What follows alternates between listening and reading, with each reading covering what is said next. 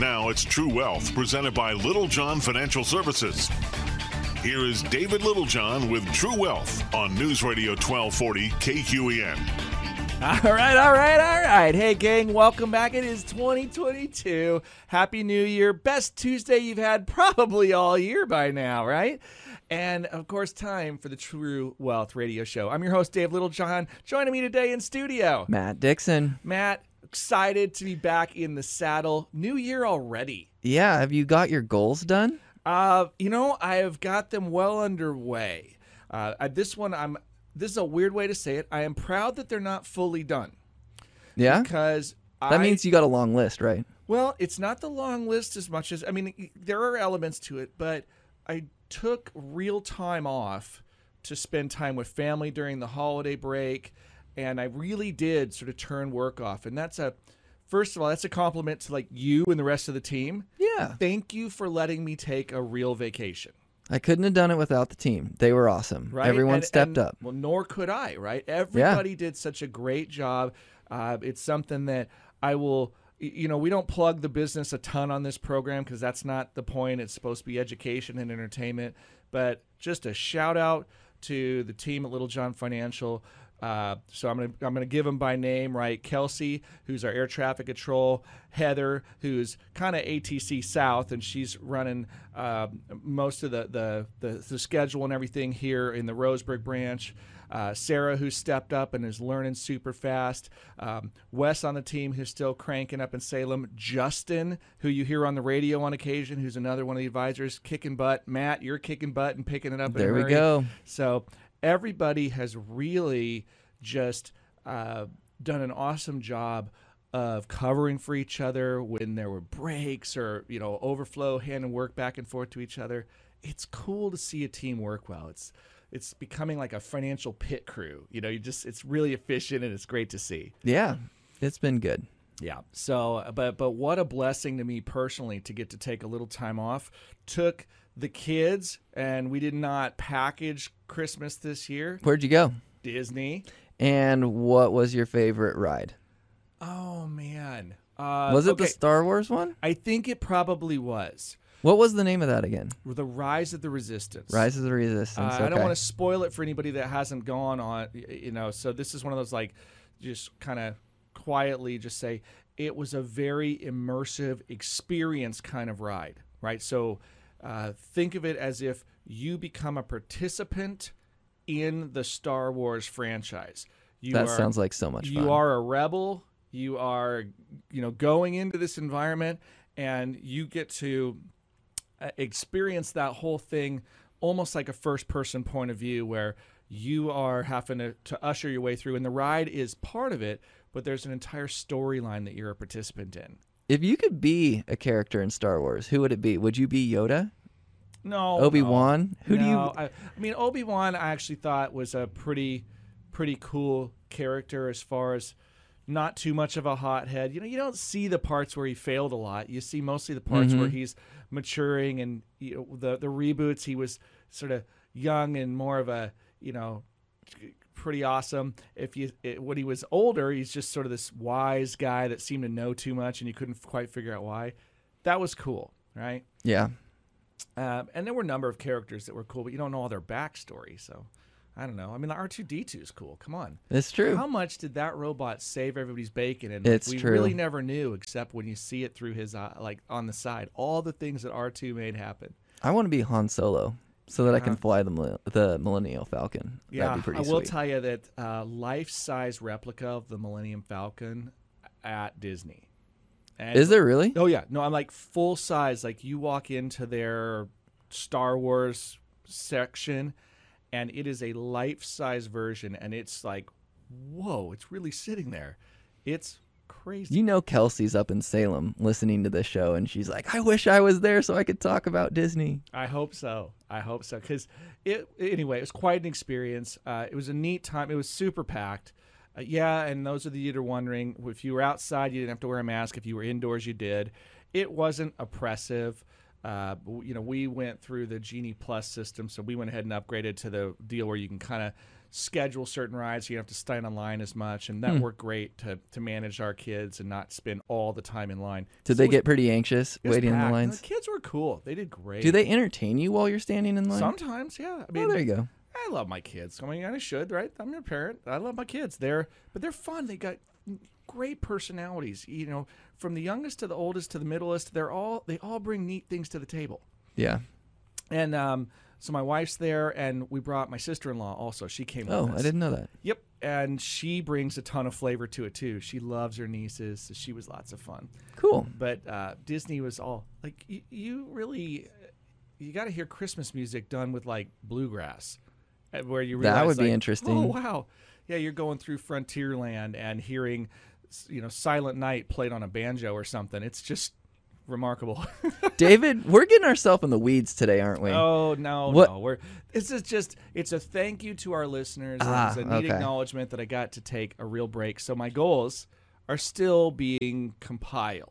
Okay. Right? And some of the projections for 2022 are still being compiled right now. So they'll be done by the end of the week. And projection-wise, where we look at where the market's going to go. Mm-hmm. And I think thematically, that's some of what today's show is going to be about. Yeah. Right? If we're looking at 2022, 2021 is now in the record books, right? And we could do a review, and all of you could yawn. Or we could say, well, but what do we think we might want to pay attention to looking ahead as investors? And so we're going to get the crystal ball out, the magic 8 ball, and whatever other stuff we need to use to try to conjure up some ideas about the future today. But I think that could benefit our listeners. I do too. I mean, we want to know what's happening, what's going to go down. Well, and we don't know what's going to go down, right? But we can make an educated guess. Well, we can make an educated guess, or today I want to talk about something kind of funky. It's been named in the last, I don't know, probably 15 years or so, where it shows up a lot more. And it was named such because nobody believed that they existed. And then they were discovered in Australia, I think, or maybe New Zealand, one of the two. But something called a black swan. Okay. Right? Now we all know, like the bird, right? A swan. Yeah. Graceful. When they are fully grown, they're kind of less graceful when they're young, right? But typically, what color is a swan? White. White. So what's a black swan? A dangerous swan. Well, and what it was supposed to be is not good or evil or racist or any of that, so knock that crap off if your mind went there. A black swan is a statistical reference. They weren't supposed to exist. It would be a genetic anomaly to have a black swan. Mm-hmm. Like, how would you get that to happen? It'd be like an outlier event that doesn't occur normally. I just know that when I think black swan in relation to the market, I think of something bad. So, well, typically that's what it refers to, although a black swan could produce a positive result. Okay. Okay, I mean, if we think of it as it's supposed to be like on a bell curve, the really, really extreme edges. So I guess we could have tails. something super extreme that is wonderful. We could have huge market eruption and everything just does great. It's a lot harder to think of, but let me give you an example of something that could really make the market super optimistic. And this is a really extreme and odd one. Okay. But let's say that we all of a sudden overnight got news that we had cured cancer. Okay. Right? That would be a systemic effect in the positive, like across the board. Like, I mean, or let's say that we were capable of cracking the human genome at such a level that we could actually understand at a genetic level for every individual on the planet how to medically solve their problems. And we went from a maintenance organization to a solving organization, and everybody got healthier. Right? That would fundamentally change the way the market worked. Now, certain businesses would be harmed by that. Pharmaceutical, for example, that wouldn't be good for them necessarily at first, because now you're like, well, wait a second, all the drugs that people were paying for maintenance, they don't need anymore. Mm-hmm. Okay, well, that would be disruptive to their industry. But think about all of the other things that would be remarkable that we could do if we solved something like that, right? Or here's another example. Like, let's say we came up with a way to teleport things.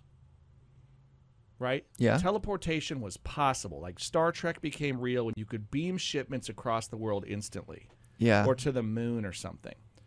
If that happened, it would fundamentally alter the supply chain for every business in the world. That's true. Right? So that would be a black swan event that would change the markets as we know it, and it could be positive. It could. Okay.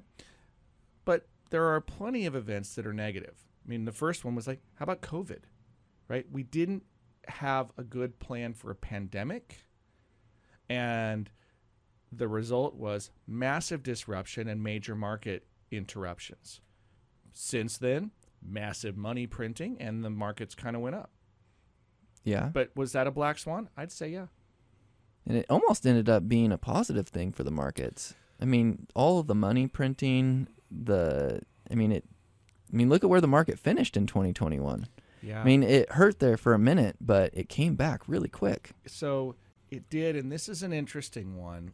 I want to sort of connect on this theme for a minute for 2022 also.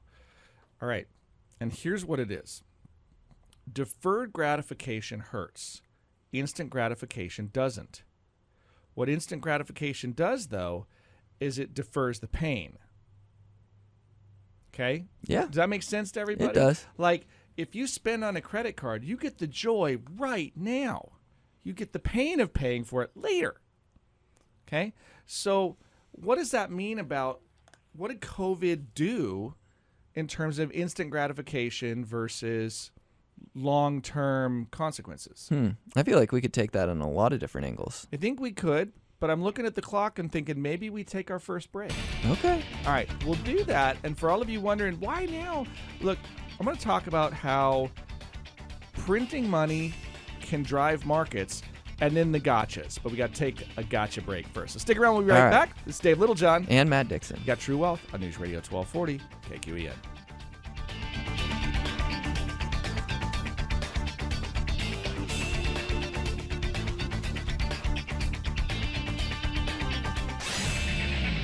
Hey, gang, welcome back. The True Wealth Radio Show. Dave Littlejohn in studio with Matt Dixon. All right. And reminder, if you want to get caught up, check out our podcast available every after the show. It's going to be published. So every Wednesday, it shows up on our webpage. Go to littlejohnfs.com and check out the Educate tab, and you can navigate through.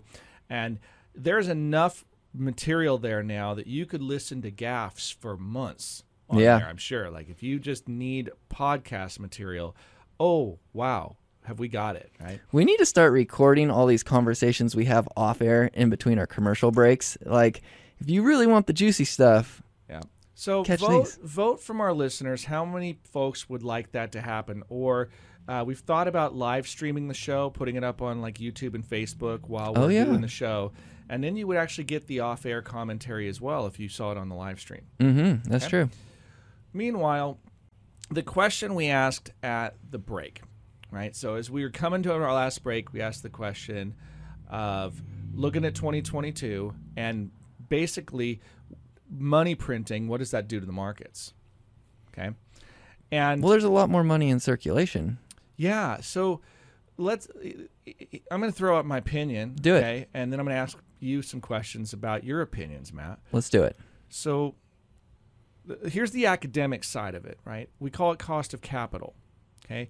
So if money printing happens, then in theory, it's easier to get access to money. That's what was going on, right? Money printing occurs through either the actual printing of, in this case, the printing of money was quantitative easing. So the U.S. Treasury Department issues treasury bonds, and then the Federal Reserve Bank buys them. And then, boom, money's in circulation. And then that money is effectively, the government is financed without using taxes. It's used there. And so it's a way to fund government operations, which is supposed to be stimulative to the economy. It's partially it, right?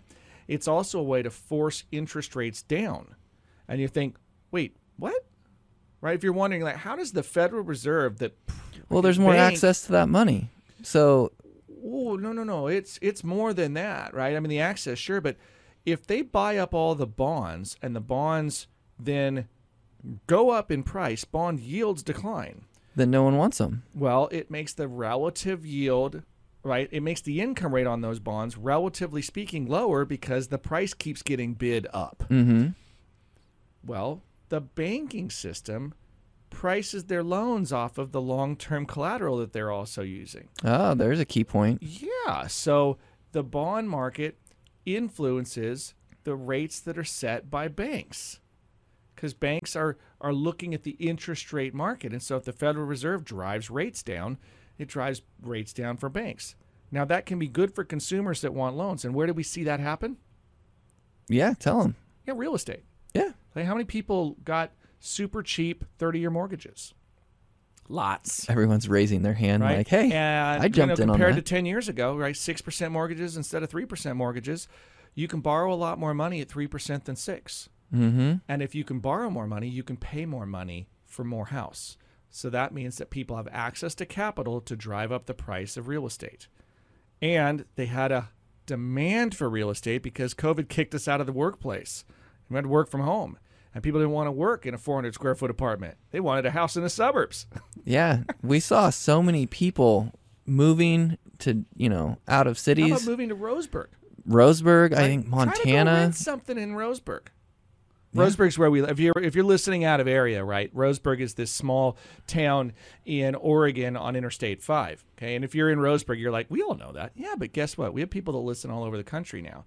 And if you're checking true. this podcast out, you could be anywhere. So depending on the when and where you're checking out the podcast. So it's a small rural Oregon. A bunch of people moved here, and you can't rent property now because they bought everything up. You can rent property, but it's super low vacancy rate. Like, there's hardly any rentals available. Yeah. And that's also because of land use restrictions and then government intervention with landlords and, rent forbearance and all kinds of other issues that created, changes in the real estate market, right? Trying to be diplomatic about this because I don't always like these things. I mean, they sound good from a human perspective, but the impact to markets is very manipulative. And if there's one thing that we should all be able to agree on, regardless of your politics, government has manipulated economic markets dramatically. Oh, yeah. Okay? When you manipulate interest rates and real estate markets, those are two of the largest drivers of our total economy. It's huge, right? The banking system and real estate, because real estate's the collateral for the banking system. So banking system is the way that we fund everything else in the economy. How much longer do you think the rates can stay this low? Well, now, great question. Yeah? Right? Okay. Great question, because we're looking forward, and we talked to our listeners about, hey, let's talk about looking forward into 2022. Mm-hmm. So, one of the things, I think they can stay low longer than people realize. Really? Explain. Well, for one, we've seen economic improvement. We really have. But COVID continues to throw stuff off. Let's think about airlines right now. Yeah. Right? How many flights are canceled because we can't get pilots and crews for planes because of the quarantine requirements of COVID? It's a real struggle. Real struggle. Okay? Now, that's just a reality here. Again, I don't care about your politics. It is what it is. I mean, you could say, like, no, they're doing the right thing. Or you could say, no, they're doing the wrong thing. You don't care which side of the fence you're on. They're doing the thing, and it's having an economic impact. It is. Whether you agree with it or not isn't material to whether or not it's happening. It's happening. So we have these scenarios where we have economic headwinds. We have a lot of inflation too, though. And it's real, right? Things are getting super expensive. Food, energy, housing, basically all the stuff that we spend our money on. I'm not sure how, like, if you want to go measure like gold and platinum and palladium and some weird stuff, like, okay, so those aren't all going up. Wasn't steel one of the highest inflating? Steel went up massively. Wasn't last 90 year. something percent? Yeah, or something? 88 something crazy. Huge. But then 2 years ago in 2020, post forest fires, think about how expensive lumber Yeah. got, What's right? deflating? Well, I mean, lumber's come off of its highs, Mm-hmm. so you could say that's deflating. Yeah. But I don't know how much stuff is deflating. Yeah. I think it's expensive. Like, life's expensive. That's right why when I see that 6% inflationary rate, it's like, I struggle to buy it. I And do look too. at, fuel up roughly 30% over this time last year. 30%? Okay, I don't know where you got 6 from. If it cost me 30% more to gas up my vehicle prices are up like 30% or something. And I don't know that they're going to go back down. It all depends on that supply and demand dynamic. If there really is, as was reported, this massive supply of vehicles awaiting chips so that those vehicles can hit the marketplace, then we could have a real supply glut, because you got now previous year models that are sort of sitting in obscurity, and they're going to get dumped on the market. And they're going to need to get liquidated so that the new 20 whatever models can get pushed out there. So to me, it's a combination of that's an interesting dynamic. It'll be interesting to see if they flood the market, just push all of those rigs once they're ready out there, or do they kind of gradually feed them into the system and to keep the prices stabilized? If I was a betting man, I think a lot are going to hit the system. You think so? Think about how much they are sitting on right now and how much capital is tied up there. That's true. At some point, you talk about aging assets or aging inventory in a retail model, and while this is a institutional retail, giant companies, right? But how can you afford to have hundreds of thousands of vehicles, all of that labor product tied up and not liquidated? The cost of capital, the cost of carrying that or holding it on your balance sheet and not being able to sell it is really high. What happens if it's 2 or 3 years from now until the chips really do start hitting these vehicles and they've sat there that long? Then what? Charlie Foxtrot, right? Not good. Yeah. You know what that means. You guys get me. It's a cluster. Right? It's a real economic impact there if you flood the market with massive supply, because the dynamic that's going to complicate that is unions, right? Unions still have productivity requirements, or if they're not producing, they still have income requirements. Yeah, and you don't want to pay employees to not be there working. You don't want to pay employees to not work, so you're going to keep the employees producing at some level, which means your inventory continues to build. So you're playing a math game now of saying, what's our cost of paying versus negotiating layoffs, and union negotiations are challenging, and in a increasing wage environment, wages are going up, right? So union labor's theoretically going to get more expensive, but the product of what needs to get pushed out is going to become a glut, which is going to pull on the other side of the balance sheet. Your cost of capital could be going up if the Federal Reserve is intentionally starting to allow rates to raise again by reducing the amount of quantitative easing they're doing. Have we started to see that already? Yeah, they've already announced that they are slowing their purchases, and there's discussion about, I think the target was 3 rate hikes this year. And we normally don't see a rate hike each year, do we? One every 2 years or so? I can't get on board with the question. Oh, okay.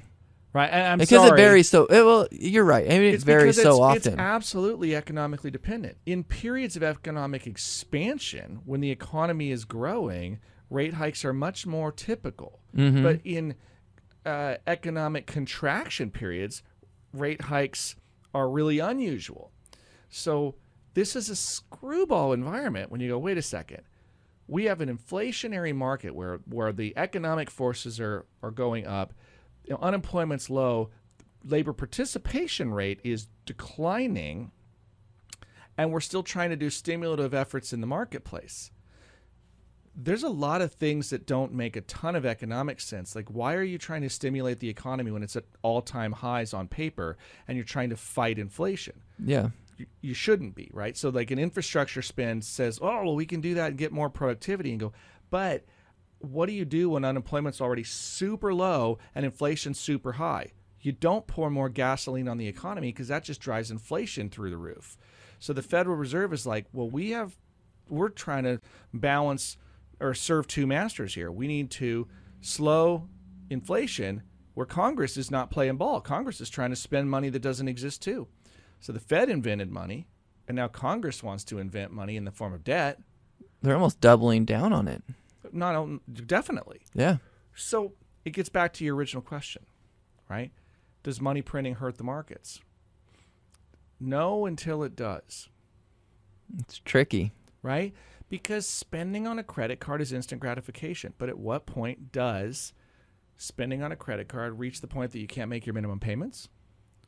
or it reaches the point where you're driving inflation and you're overpaying for things because you have a credit card, kind of like the real estate market, some could argue.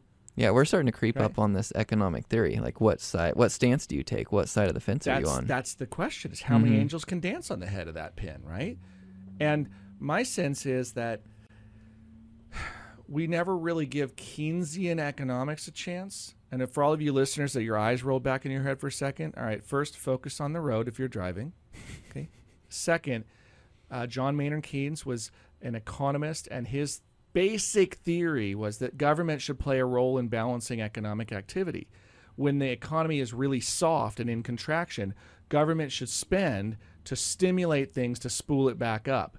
And then when the economy is really strong, the government should bank surplus and put it into an account somewhere for the rainy day when it softens, and they should spend it. And there's the problem. We don't bank. The government never banks, right? Like, if things are good, spend it. It's good. If things are bad, spend it to make it good.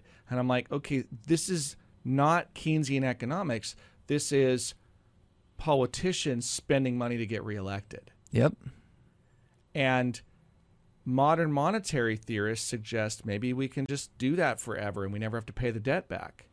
So the Federal Reserve can conjure up, money, and we never have to pay it back.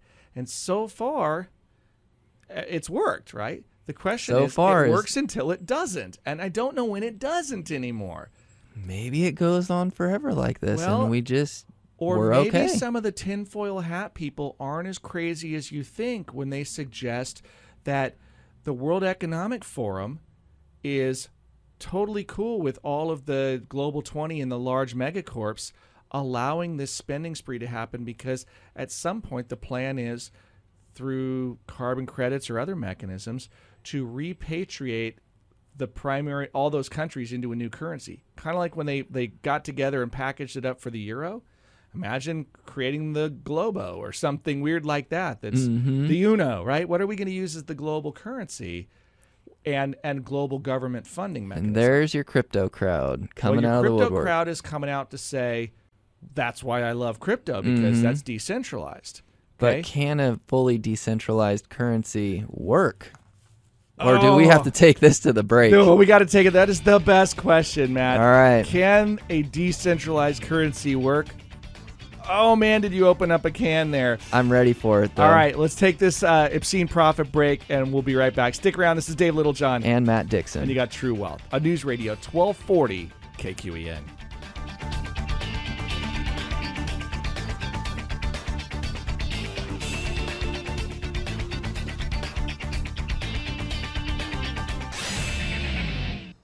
Hey, gang, welcome back to the True Wealth Radio Show. Dave Littlejohn in studio with Matt Dixon. Matt, what have you done? I don't know. This is getting ridiculous when the radio gets turned off. We're just... So you asked the question at the break about, how did you phrase it again? Was it about, what do you do with... Can cryptocurrency... what did I say? I think it was around, can you use a decentralized currency? Something like that. And can it, can it last in the long run? That's what it was. How does crypto play into 2022? Now, let me give you a little backstory. Matt's trying to be productive on Monday, and he's got his head down, and he's working hard, and the gears are turning, and I can see the smoke coming out of his ears. So what do I do, as any useful distractor would do? I walk in holding a cup of coffee and go, hey, what are you doing right now? Mm-hmm. And I reply and his reply is, I'm changing the world for the better, right? Or some summary of that, right? It was slightly different verbiage, like, but that's what he meant, right? And I said, you got a second? And he's like, fine. I think it was more optimistic than that too. But Yeah. So anyway, I drag Matt and I drag Justin into our conference room. And do you remember the question I asked you? I don't. So it's the phraseology is what I said. What do you think could go wrong in 2022? Oh, I do remember that. Yeah. And you guys look at me like, whoa, senior buzzkill. What's the story here, right? It was fun to speculate, though, because normally you don't think about it in that context. More often than not, it's like, what awesome things are going to happen to make me money? Well, the point was, and it wasn't a Debbie Downer conversation, No. right? When I said what could go wrong, it was let's talk about black swans. Let's think about what could derail the economy. Because I have a funny theory about what's going on here. So many people have told me this thing's got to have a correction, right? I mean, it's just due.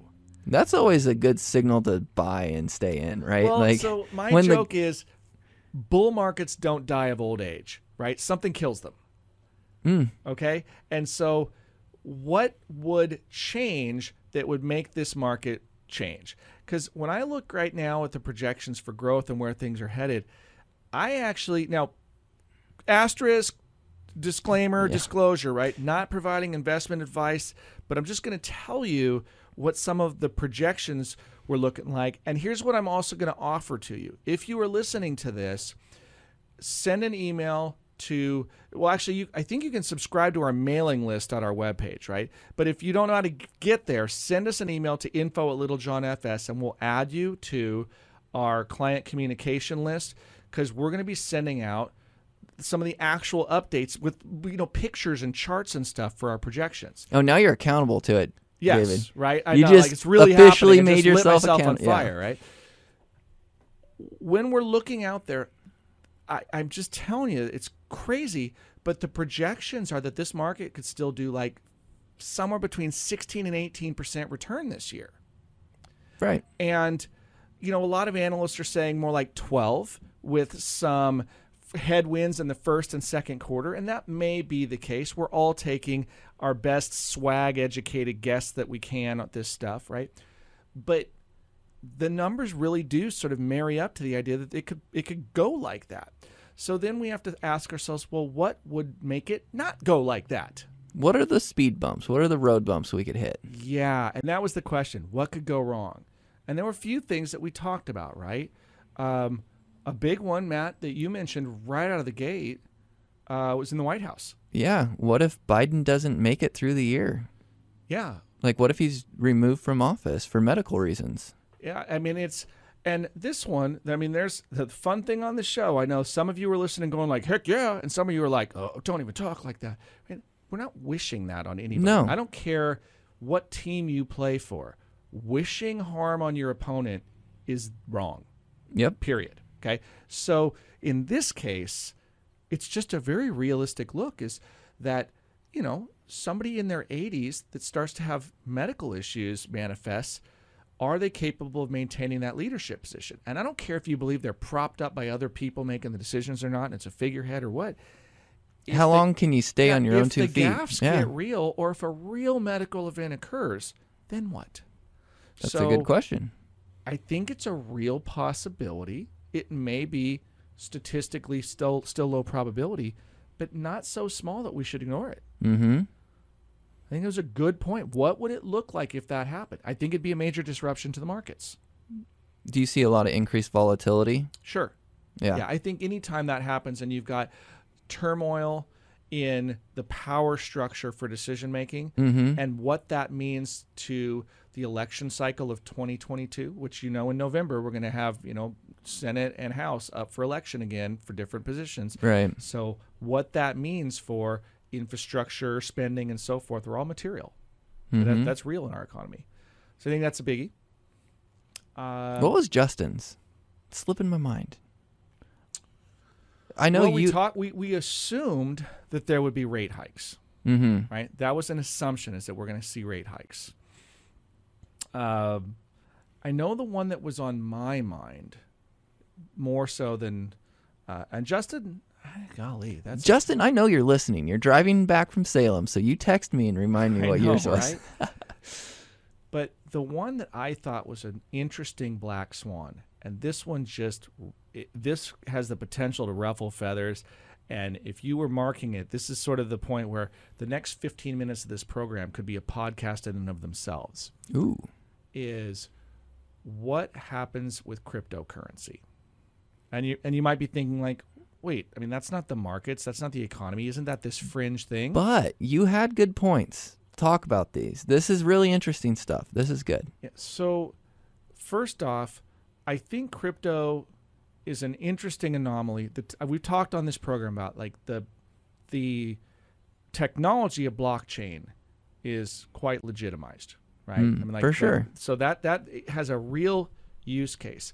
But crypto has some, and I need to disclose, first of all, I do not own any crypto. It is something we are actively looking at in our firm for how it might apply, but we need to be very aware of the arena of combat, if you will, for this. Because it doesn't just affect the own market of the currency itself. Right. It has an arm that reaches out and touches a lot of other pieces of the market. Crypto has got some serious pin action. Serious pin action. And if you want to know what that means, you're going to have to hang on. We're going to take the last break, right? You want to hear about the pin action of crypto and what we think that could mean for investors. Stick around. We'll be right back. And Justin texted me, so we're going to get that too. Good stuff. Okay. So stick around. It's Dave Littlejohn. And Matt Dixon. And you got True Wealth on News Radio 1240 KQEN.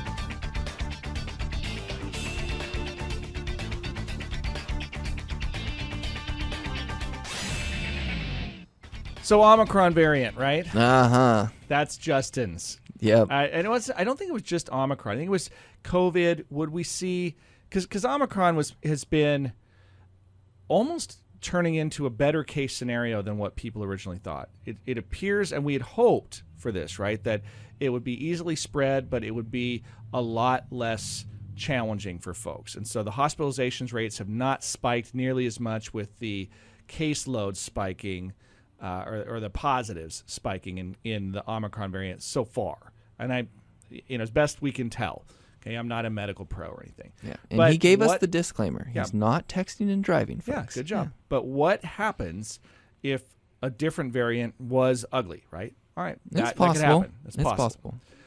So, all right, with that out of the way, I really do want to talk about this crypto phenomenon for a minute. And when I use the term pin action, right, if you're just joining us, catch the podcast at littlejohnfs.com and you can get caught up. But what do I mean by pin action, Matt?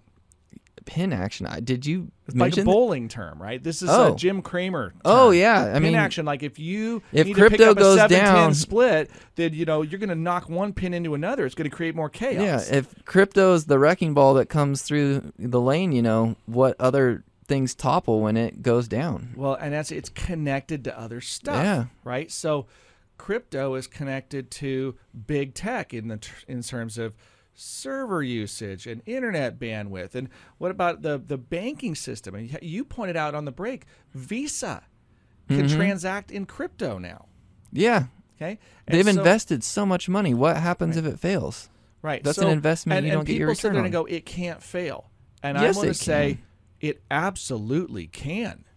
No, absolutely. And for the apologists to say, no, there's all of this energy that's gone into, and all the people that, the number of tokens or coins that exist are finite, and it's like digital gold. And I will say, what you're not acknowledging is that a decentralized currency lacks any form of ability to defend itself. The government can defend itself, right? And its policy making. A fiat currency, it's conjured up by the government, but the government also organizes the rules of your society. Mm-hmm. So let's think about China as an example. China, with the stroke of a pen, metaphorically, outlawed Bitcoin. Yeah. Why? Why would they do that? That's a good question. Because how do you have a government-managed economy with things like rules for business, right? If you have a business and there are certain rules, like here's what you don't want. I can't believe you're going to hear me say this on the radio. You know what we don't want? Completely unrestrained capitalism. And I'm a capitalist. Mm-hmm. Like, we have T-shirts that say ethical capitalist on them. But there's the word ethical in front of it. Right? I don't want unrestrained capitalism. You know why? Because of monopolies? Right. Yeah. Because capitalism, when it reaches the penultimate step, the top of the mountain is monopoly. Total control over the market. And once you're a monopoly, you're not capitalist anymore. Mm-hmm. There's no natural checks and balances through competition because you've absorbed all of the competition. You are the competition, so you have no competition. Do you think China feared Bitcoin overtaking their currency, though? Or do you think it was deeper than that? No, I think that it's more along the lines of when you have a managed economy and they're now managing their behavior of their people, you know, they're giving them social rank, they're paying attention to their behavior, their purchases, and they're making life easier for the people that are compliant and harder for the people that are non-compliant. So in a regime where that can be how you treat your population, and you genuinely are controlling behaviors. You're just lacking control. And keep in mind, controlled behaviors may have broad parameters. You may still get a fair amount of choice in there, but there are guardrails. Like, that's how China works, is they put guardrails around it. A lot of people are totally cool living within those guardrails, so they don't find it terribly oppressive. But if you want to be outside those guardrails, right, all of a sudden you can be outside of parameters that's acceptable. And China has a reputation for being iffy, I'm being really polite here, iffy about human rights. Okay? And the government has the final say. Well, a fiat currency works that way. Right. I mean, because the fiat currency is for the sovereignty of a country. So that's how the government is maintaining. What would happen in the United States if everything went to anonymous currency? How do you tax track the taxes? Yeah. How do you fund the government? How do you fund public services? Right? How are we going to pay for firefighters and road maintenance and everything else if we anonymize every transaction and we can't tax it? Right. And so people will say, well, then we'll have to be able to tax it. Okay, so you can tax portions of Bitcoin, but then it's, you know, how are you going to trade it around and keep the track of the tokens, and how are you going to keep it from being stolen anymore and so forth? Like, the regulatory environment is a completely open landscape right now, but rest assured the IRS is not about to have you own something and not pay taxes. And if you have huge appreciation in Bitcoin and you go to buy anything, it's a capital gain in the coin itself if you transact with it. But the government can't track it because of the blockchain. Can't, which means you're now unintentionally but potentially tax evading. Yeah, no. Which is, last I checked, how they threw Al Capone in jail, right? I mean, like it. But now anyone can get away with it. It is a massive issue. So, you know, again, I think the technology is legitimate. I think the concept of decentralized currency is really, really interesting. But I don't think that this is a sure thing home run. Any idiot should do it. And if all you need to do is hold your breath, jump in, and you'll be a bazillionaire later. Like, no, I don't believe that. Because I don't think the government is going to just sit back and allow these things to happen. What if they say you can't buy certain things? Like, you can't buy anything with Bitcoin because they consider it a black market transaction. Yeah, then what? Then what? Right? Then you're going to be trading your NFTs for homes under the table, right? Well, but anything that has a title tracked through a government entity, that's true. You're not gonna. It's gonna make it really darn hard. Yeah, where did you come up with $300,000? Exactly. Yeah. And I still think there's a bit of circular logic that we value Bitcoin in dollars. I know, right? So I'm like, okay, well, it's worth this many dollars, so apparently we still care about the dollars, right? That's a little bit weird. But for now, Wild West, right? And you know what happens in the Wild West? Things get gunned down. Yep, and the rules get made up as you go. So I had a teacher that used to joke, in the Wild West, everybody was really polite because everybody had a gun. And right now, Bitcoin is pretty Wild West. And so I want to know where the guns are. It's kind of how it goes. They're being bought and sold in Bitcoin. That's where the guns are. And so there are many, many things that are amazing about what it can mean. Like it's just so exciting, the potential for it. It's just that people get Pollyanna about this stuff and they don't look at the danger stuff. It'll be interesting to see if in 2022 we see regulations get rolled out on crypto. I mean, they've been trying to for a long time, but it's a really complex the equation. Expectation, like you realize, like if you go on your tax forms and you don't declare profits in crypto, you are potentially breaking the law right now. Right? They're asking the question, and so that puts people in a really interesting spot. Is it Scout's honor? How are we going to track it? And if we can track it, is it really anonymous? And if it's not anonymous, is it decentralized still?